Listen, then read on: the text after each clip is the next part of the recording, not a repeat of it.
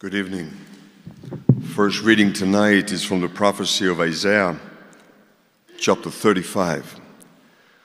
Like a light that is shining in the darkness is that prophetic word. Think about Mary as we read these words. No doubt she thought about some of those promises when she said, "Glory to God who remembers his promises to have mercy over his people." Isaiah said that the desert and the parched land will be glad. The wilderness will rejoice and blossom. Like the crocus, it will burst into bloom. It will rejoice greatly and shout for joy. The glory of Lebanon will be given to it, the splendor of Carmel and Sharon. They will see the glory of the Lord, the splendor of our God. Strengthen the feeble hands, steady the knees that give way. Say to those with fearful hearts, "Be strong, do not fear. Your God will come. He will come with vengeance.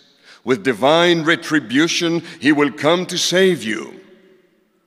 Then will the eyes of the blind be opened, and the ears of the deaf unstopped.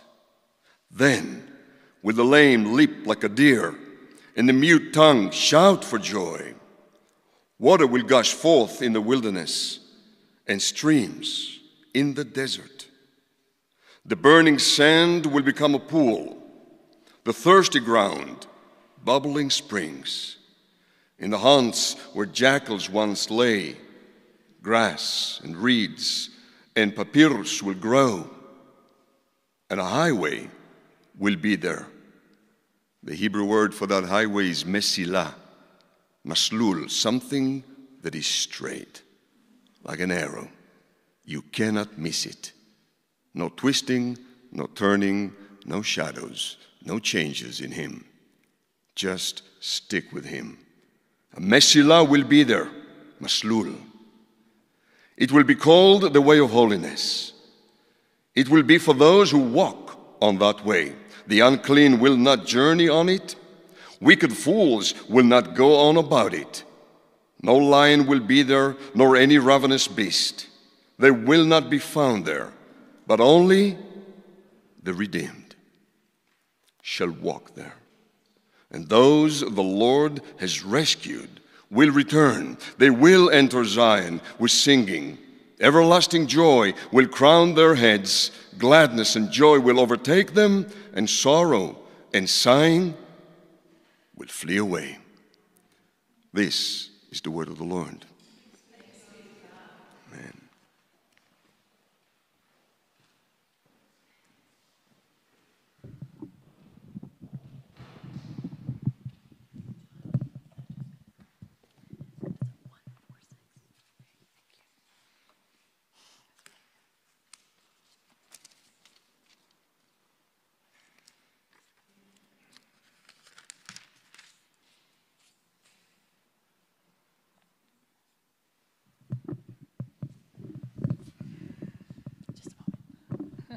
Good evening. Our second reading is Psalm 146, verses 4 through 9. When their spirit departs, they return to the ground. On that very day, their plans come to nothing. Blessed are those whose help is the God of Jacob, whose hope is in the Lord their God. He is the maker of heaven and earth, the sea and everything in them. He remains faithful forever. He upholds the cause of the oppressed and gives food to the hungry. The Lord sets prisoners free. The Lord gives sight to the blind. The Lord lifts up those who are bowed down. The Lord loves the righteous. The Lord watches over the foreigner and sustains the fatherless and the widow, but he frustrates the ways of the wicked. This is the word of the Lord. Thanks be to God.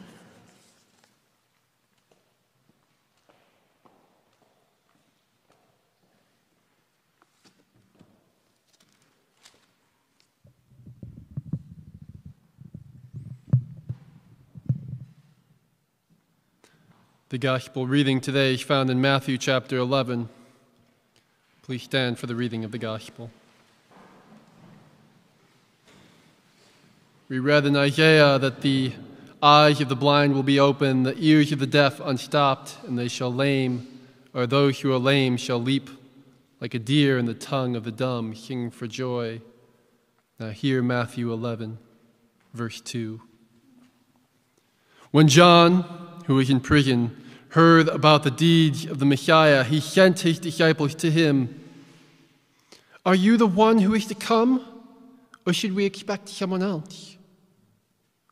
Jesus replied, Go back and report to John what you hear and see. The blind receive sight, the lame walk. Those who have leprosy are cleansed, the deaf hear, the dead are raised, and the good news is proclaimed to the poor. Blessed is anyone who does not stumble on account of me. As John's disciples were leaving, Jesus began to speak to the crowd about John. What did you go out into the wilderness to see? A reed swayed by the wind? If not, what did you go out to see? A man dressed in fine clothing? No. Those who wear fine clothes are in king's palaces. Then what did you go out to see? A prophet? Yes, I tell you, and more than a prophet. This is the one about whom it is written, I will send my messenger ahead of you, who will prepare your way before you. Truly, I tell you, among those born of women, there has not risen another greater than John the Baptist. Yet, whoever is least in the kingdom of heaven is greater than he. And this is the word of the Lord. Thanks be to God. You may be seated.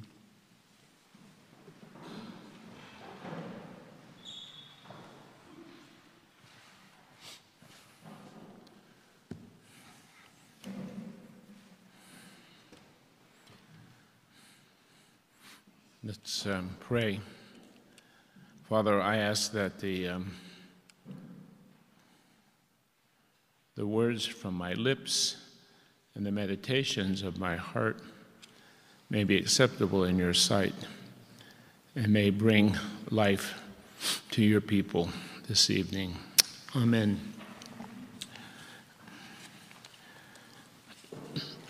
Excuse me. It's the third Sunday in Advent. And you might expect, or we all should expect, a Christmassy sermon or a reading that's going to get us ready for the Christmas season. But once again, we're back to John the Baptist and the relationship of John and Jesus. And it's actually a perfect reading for Christmas, because it's going to clarify, really, I think, in many ways, in a very succinct way, yes, why Jesus is born and what he comes to do. Last week, if you remember, we talked about John the Baptist, his message of repentance. We talked about the intimate connection between redemption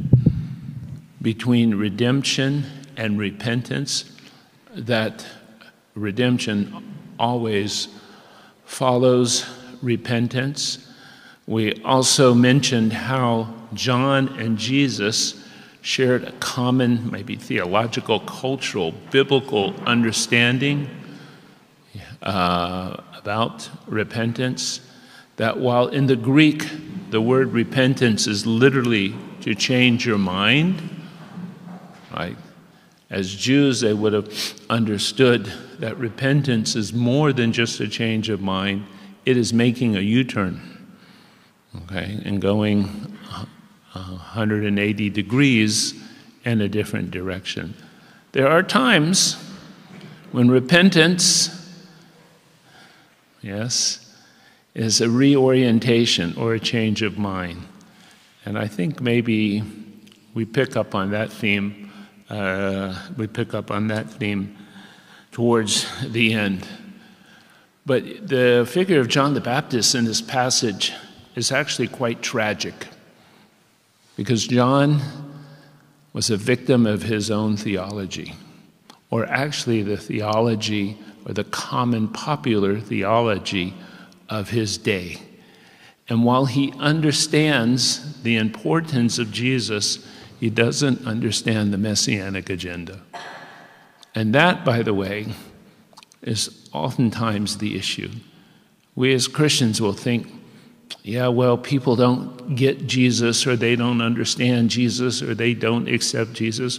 Well, there are a lot of people who know that Jesus, or think that Jesus is quite special or unique or different. But there's many of those same people don't want to go along with this program, or don't want to go along with what he teaches, right? Or don't accept the messianic agenda. And that's very often the case in this country. You know, there's a lot of people who will say, yeah, Jesus is just all right. To quote the old song by the Byrds, yeah, but I don't believe he was the Messiah because he didn't do A, B, C, and D, right? So the issue becomes the messianic agenda. And oftentimes that messianic agenda of Jesus brings, not only brought offense in his day and age, it still brings offense in our day and age as well. And so let's see how that works. Especially, it says, when John heard in prison what the Messiah was doing, he sent disciples to ask him. And here is a really, I think it's a really beautiful example of the way that Jews in the first century would have a theological debate. Because thanks to the revolt of the Maccabees, or the time of the Maccabees, if not before, you had a widespread distribution of the scriptures in Israel. And a very primitive, rudimentary school system was set up throughout the country. And young boys, usually 5 to 10, 5 to 11, went to school and were taught to read. And what they read was simply the scripture. They would start with the book of Leviticus, and they would then memorize large chunks of scripture, maybe between the age of 5 and 10, 5 and 11, and they would go back to their fathers and learn a trade and prepare for marriage. This learning seems to have taken place with young girls, but at home, in the context of home. Either a father or a mother would teach the scriptures. And no one had in pocket NIV or ESV. Nobody had the scriptures on their phone. So if you wanted to hide the word of God in your heart, you had to do so by memorizing the text. And of course, the scripture was reinforced, yes, in the synagogue and at the festivals, pilgrimage to the temple, and even more. So when you wanted to discuss an issue and you wanted to quote a scripture, because you had you might say, a biblically literate public, not everyone, but a fair number of people, you could quote just a phrase or a snippet, and everybody would know what came before and what came after.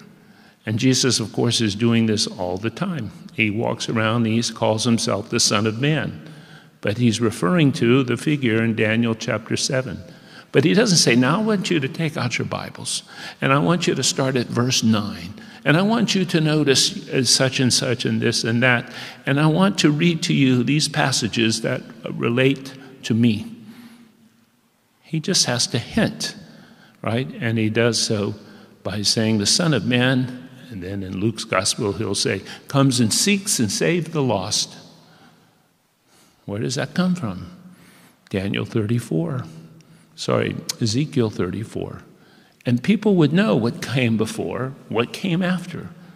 Yes, you didn't have to spend a lot of time quoting the verse.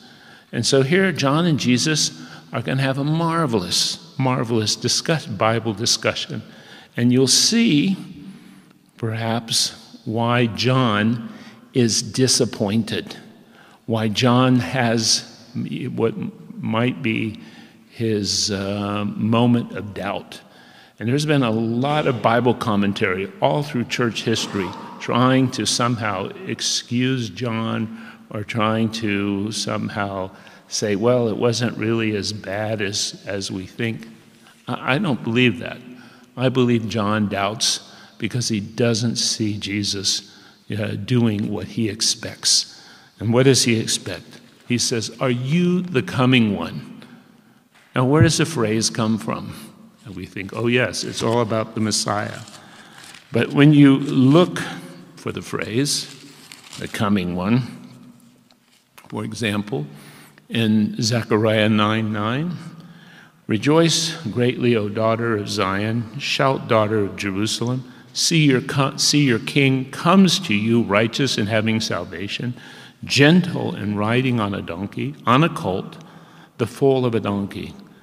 I will take away the chariots from Ephraim and the war horses from Jerusalem, and the battle bow will be broken. He will proclaim peace to the nations. His rule will extend from the sea to the river, and from the river to the ends of the earth. Well, what's happening in all that? Yes, there's this figure who's coming, but the figure is coming when there is some kind of military action that brings judgment. And then in Malachi, and by the way, Jesus points to John as being a fulfillment of this verse. See, I will send, Malachi 3:1, see, I will send my messenger who will prepare the way before me. Then suddenly the Lord you are seeking will come to his temple. Wonderful. Verse 2, but who can endure the day of his coming? Who can stand when he appears? For he will be like a refiner's fire or a launderer's soap. Ooh, the coming now has fire. What about verse 5 of the same chapter? So I will come near to you with judgment. Well, that's not very helpful. And then what about chapter 4 of Malachi? Surely the day is coming. It will burn like a furnace, right? All the arrogant and every evil doer will be stubble. And that day that is coming will set them on fire. Oh, so we have coming and fire. Verse 5 of the same chapter. See, I will send you the prophet Elijah before the great and terrible day of the Lord comes. He will turn the hearts of the fathers to the children and the hearts of the children to the fathers, or I will come and strike the land with a curse. The coming one brings judgment, and the coming one brings fire. And this is John's understanding, and it's a very popular understanding of it's a very popular messianic expectation of his day. And if you're not convinced, I think all you have to do is read John's message and these early chapters of the Synoptic Gospels, especially Matthew and Luke, right? In chapter 3 of Matthew, John says the following. He says, the axe is already at the root of the trees, and every fruit that does not produce good fruit will be cut down and thrown into the fire. I baptize you with water for repentance, but after me will come one who's more powerful than I. His winnowing fork is in his hand. He will clear his threshing floor, gathering his wheat into the barn and burning up the chaff with unquenchable fire. Are you the coming one? This is shorthand for these verses, for a messianic redemption that's really going to clean up the town. You know, transformation isn't enough. There's so much wickedness. There's so much injustice. Yes, reform's not going to do it either. We need a new, total, and fresh start. And John's basic message, as I understand it, is basically it's one of blessing and one of Pentecost, the Holy Spirit. But it's one, and I got into trouble for saying this one in one sermon many years ago, but I'll risk saying it again. Right? I'll live dangerously. It's Pentecost or not the Holocaust. What is a Holocaust? Is a burning up, right? There's going to be the fire of the Holy Spirit, or there's going to be the fire of judgment. This is the message of John. Now, what does Jesus say? Jesus says, well, I have a whole book here on on systematic theology, John, and I want you to read these 360 pages so I can show you where you're wrong. No, Jesus also has his verses, and his verses that come from Isaiah. Yeah, Jesus is going to say, I have a different agenda. I have a different program here, and here's my program. He said, go back and report to John what you hear and see. The blind receive sight, the lame walk, those who have leprosy are cured, the deaf hear, the dead are raised, and good news is preached to the poor. And here Jesus says something very, very strong. If we assume Jesus did his teaching in Hebrew, or quite a lot of his teaching in Hebrew, then this becomes a lot stronger than either the Greek or the English. And here in the English it says, blessed is the man who does not fall away on account of me. Or blessed is the man who's not offended because of me. Or the man who doesn't stumble because I'm not doing what we expect or what you think I should be doing. Right? Because to take offense in this case, or to stumble in this case, is to fall into error, or to fall into sin. Right? Jesus comes preaching, right, the kingdom of heaven, and he's taking phrases from Isaiah 35, Isaiah 61, and other places, and telling John, this is my messianic agenda. Right? It is not one of judgment. It is one of restoration. Now, we better stop for a moment, because it is sometimes we have recreated or created for ourselves, a love, peace, and Woodstock Jesus, a Jesus who would never judge somebody, or a Jesus who would never hold anyone accountable. There are plenty of passages in the Synoptic Gospels and the Gospel of John, and not to mention the epistles, that remind us that Jesus will be the judge on the last day, and that all of us will have to give an account. But Jesus is simply saying, John, not only has your theology led you astray, but so too has your timetable.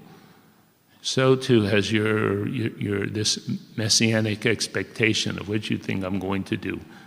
Because there is a judgment, but the judgment is delayed. Jesus presses the pause button. And by the way, here it's just talking about the big judgment. Okay? There's still lots of little judgments that happen. You smoke cigarettes, several packs a day, well, you most likely will die from lung cancer, right? You have a nationalistic, militaristic program, well, you're going to bring war and destruction on yourself, or destruction, on other people.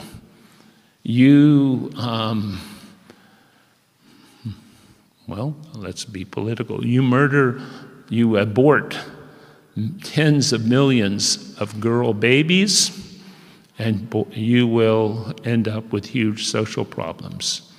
Okay? So it's not saying that sometimes you don't reap what you sow. It's here, judgment, and the final judgment that brings, the end of the world, or brings, the age of the world to come. Jesus says, okay. And so what is this program?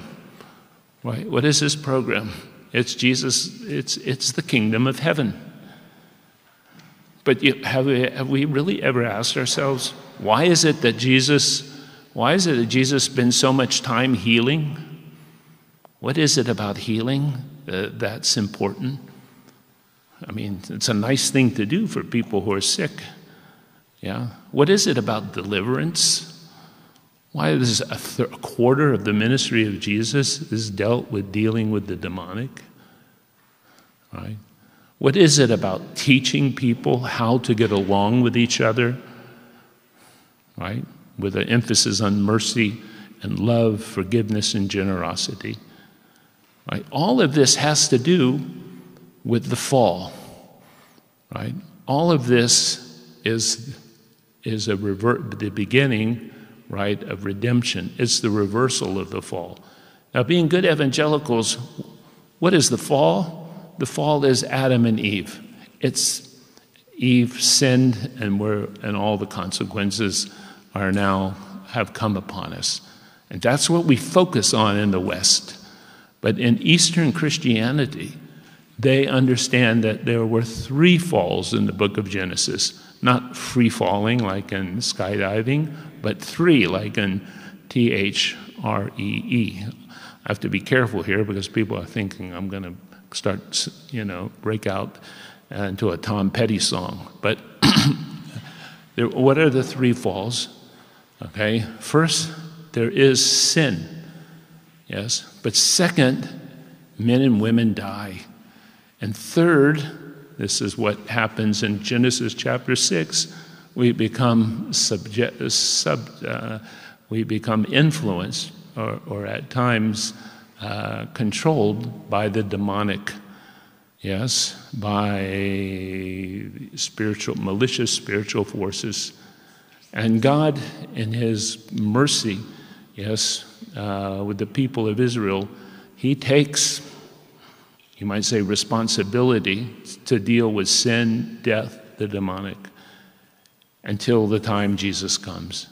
And when Jesus comes healing and casting out demons, right, and helping people to understand how to live together. This, even before the cross, okay, which Jesus does die, all right, as an atonement for our sins, and I'm not minimizing the cross, but the healing and deliverance activities, the restoration work of Jesus of Nazareth, right, is connected to what we read about in Genesis, right? And John wants judgment, but Jesus says judgment is not yet. It is a time for mercy. And let's just go a little bit further about John and then look at the practical application of all this.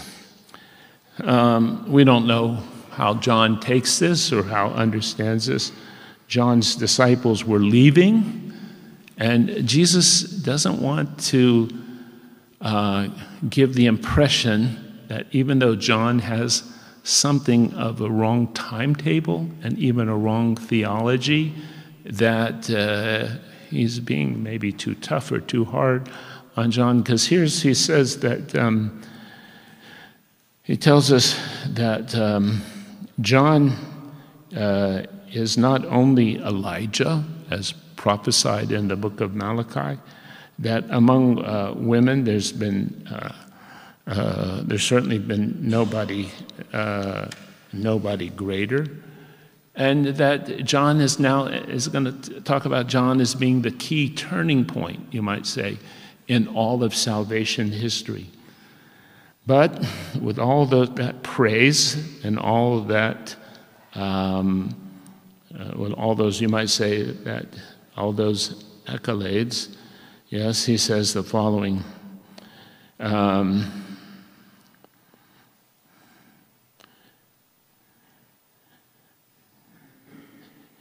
It says, among those born of women, not risen anyone greater than John the Baptist, yet he who is least in the kingdom of heaven is greater than he.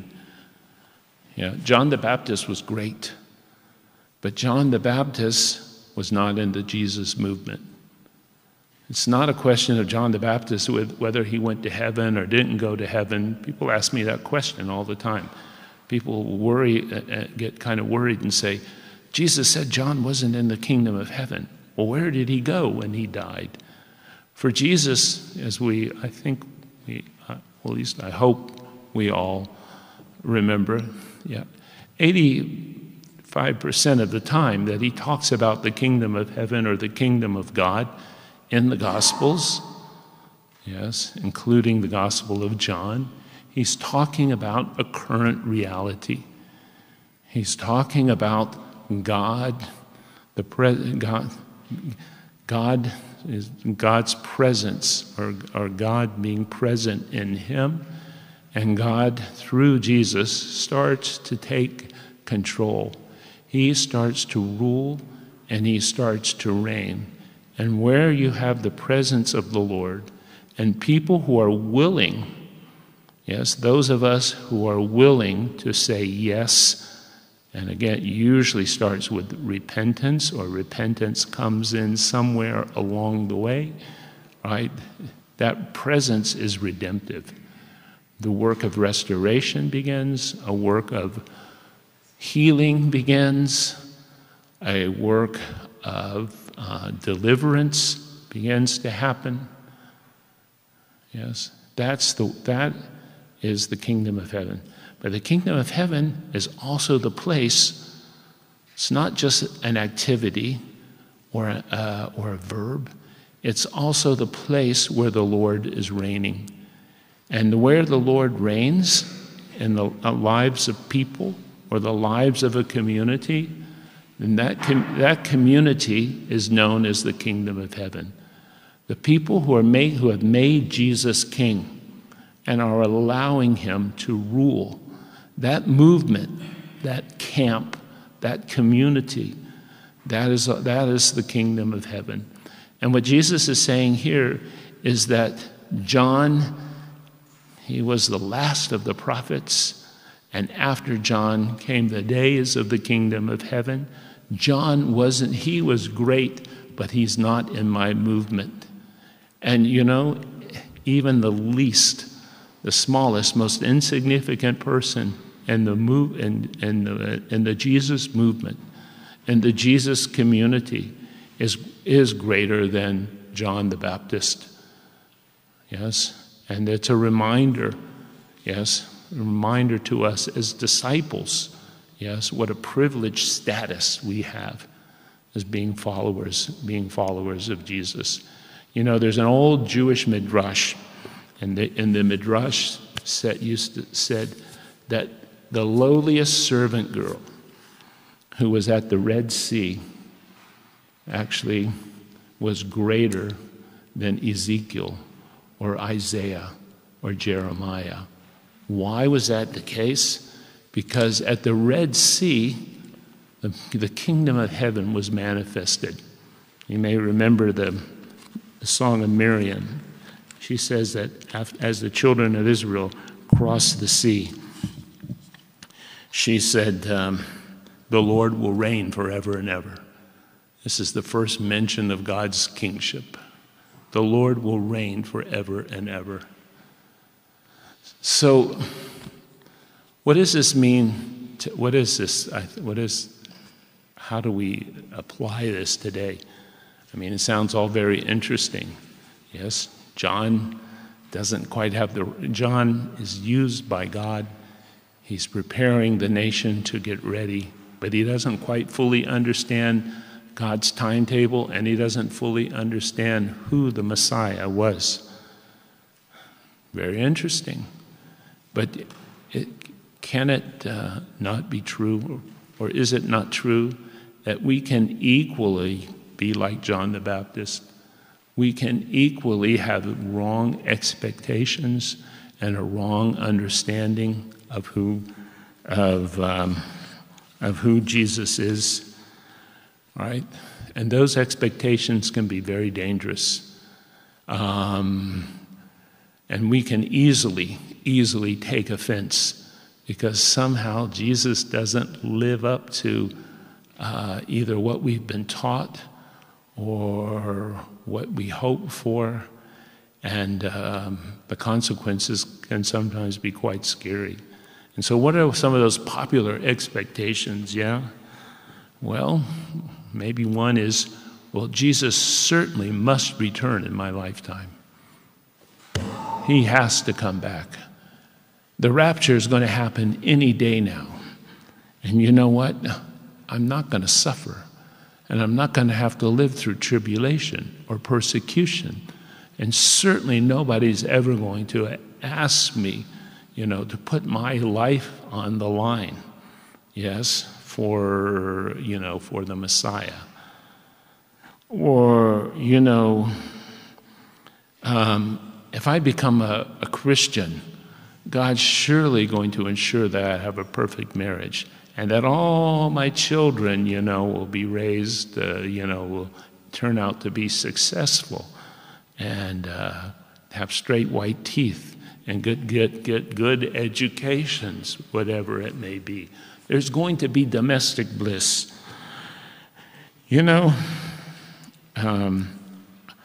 I deserve so much more in life. That's very typical of most of us. I deserve more than I get. The way people treat me or the way they don't appreciate me. And you know what? Jesus is going to guarantee that. Jesus is going to guarantee that. Yeah. These are expectations that many of us have, at least in maybe this part of the world.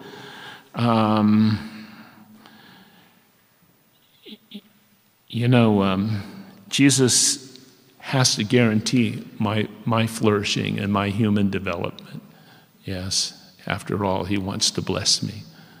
And if he's not blessing me, I'm going to go to another church and another ministry.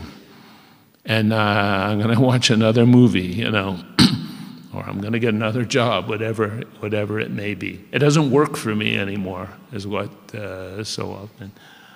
Oh, and surely Jesus is a conservative, and he approves, or a liberal, or a leftist, or a progressive, or in the Labor Party, or whatever. Surely he approves of these politics. And boy, is he against those other people. And unquestionably, Jesus is for my country. And we may have to go to war with that other country because they're unrighteous and they're wicked. And the Lord has to be in this. The old Bob Dylan song, with God on our side. And all through history, Christian history and the history of even other people, yeah, God is with us, so we're going to attack another country, or, we're going to go off and, colonize somebody else because, again, right, it's these, you might say, false expectations. It's always kind of amazing to us when we discover, which we eventually do, that our enemies are not God's enemies. Our enemies are not God's enemies. But boy, can we get, whether it's our politics or our national identity or ethnic identity, boy, can we get it really mixed up. Yeah, and Jesus is full of grace and mercy, and he's not going to hold me to account because, after all, he always forgives my sins, and I've got a guaranteed ticket to heaven. All of those and more make it, when we come to reality, it makes it, and we find ourselves being offended, either by by the Lord himself, who doesn't somehow live up to what we think we need or by the Lord's people, it's very easy to fall into error. It's very easy to fall into sin. That's why Jesus said, we mentioned earlier, blessed is the person who doesn't find themselves. And at the end of the day, the Messiah we want, like, right, John the Baptist, or, in the 11th century with the Crusaders, the Messiah we want is not as oftentimes, not the Messiah that we actually need. And I remember someone who was offended in the scripture, right, who took offense. And when Jesus asked Peter, "Who do you think I am?" and Peter announced, "You're the Messiah." Yes. And Peter said, Jesus, I love you so much. I've got a beautiful plan for your life. And it's certainly not to go to Jerusalem and to suffer and die. Yes. And of course, Jesus rebukes him. And he says, Satan, you're right, the one who the opposer. He says, Satan, get behind me. And of course, Jesus has to tell Peter that he is, he tells him at least at another time that the devil wants to sift him like wheat. And Jesus is praying for him. But that's when Peter becomes susceptible, right, to being attacked by the devil or being deceived by the devil, who again comes to steal or to kill or to rob us of our faith, to rob us of our relationship with the Lord. And I think I hope what we learn from all of this is that very simply, we need a reorientation. And it's an invitation, we issue an invitation for us to come to the Lord. All those fantasies we have, those false theology that comes either out of a personal brokenness or comes out of our culture, right? Because we always love to make Jesus, we always love to follow a Jesus that looks like the culture in which we live. That's always the comfortable thing to do. Or follow a Jesus that we construct that we personally like.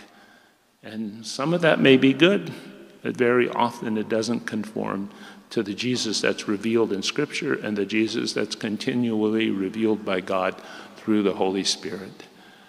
So, brothers and sisters, let us not take offense, and let us ask the Lord to,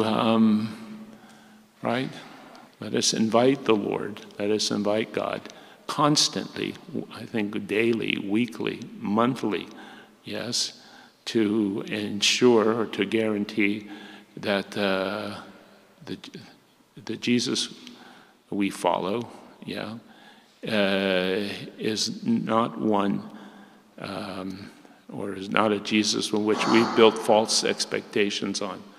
Again, so we're not offended, so we give no place to the devil, and that we can protect the relationship that we have with him.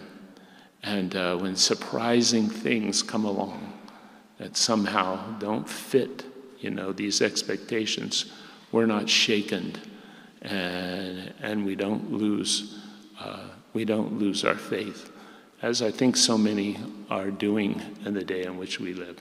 So let's pray. Father in heaven, we just, Lord, confess that we are so susceptible, like John the Baptist, having a false understanding, a false expectation, Lord, the wrong kind of timetable. And Lord, instead of this being something minor or something of a little importance, Lord, we recognize that it can be hugely significant and have serious consequences. So, Lord, you have the words. You indeed have the words of life. And we pray, Lord, that we will receive life from you.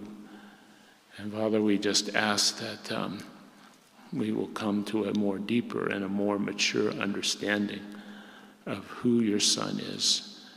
And Lord, we pray that we'll be able to repent in a way that will bring us a reorientation and a clear understanding, Lord, a clear expectation, Lord, that the Messiah that we so often want, right, is not really the Messiah that we need, the one that the Savior that you provided for each one of us. And we do ask these things so that your Son Jesus will be glorified in our life. Amen. Thank you for listening. If you've been blessed by this teaching, let us know by leaving a comment on our Facebook page, on SoundCloud, or by leaving a review in Apple Podcasts. You can offer practical support by giving a donation at christchurchjerusalem.org. Thank you, and blessings from the City of the King.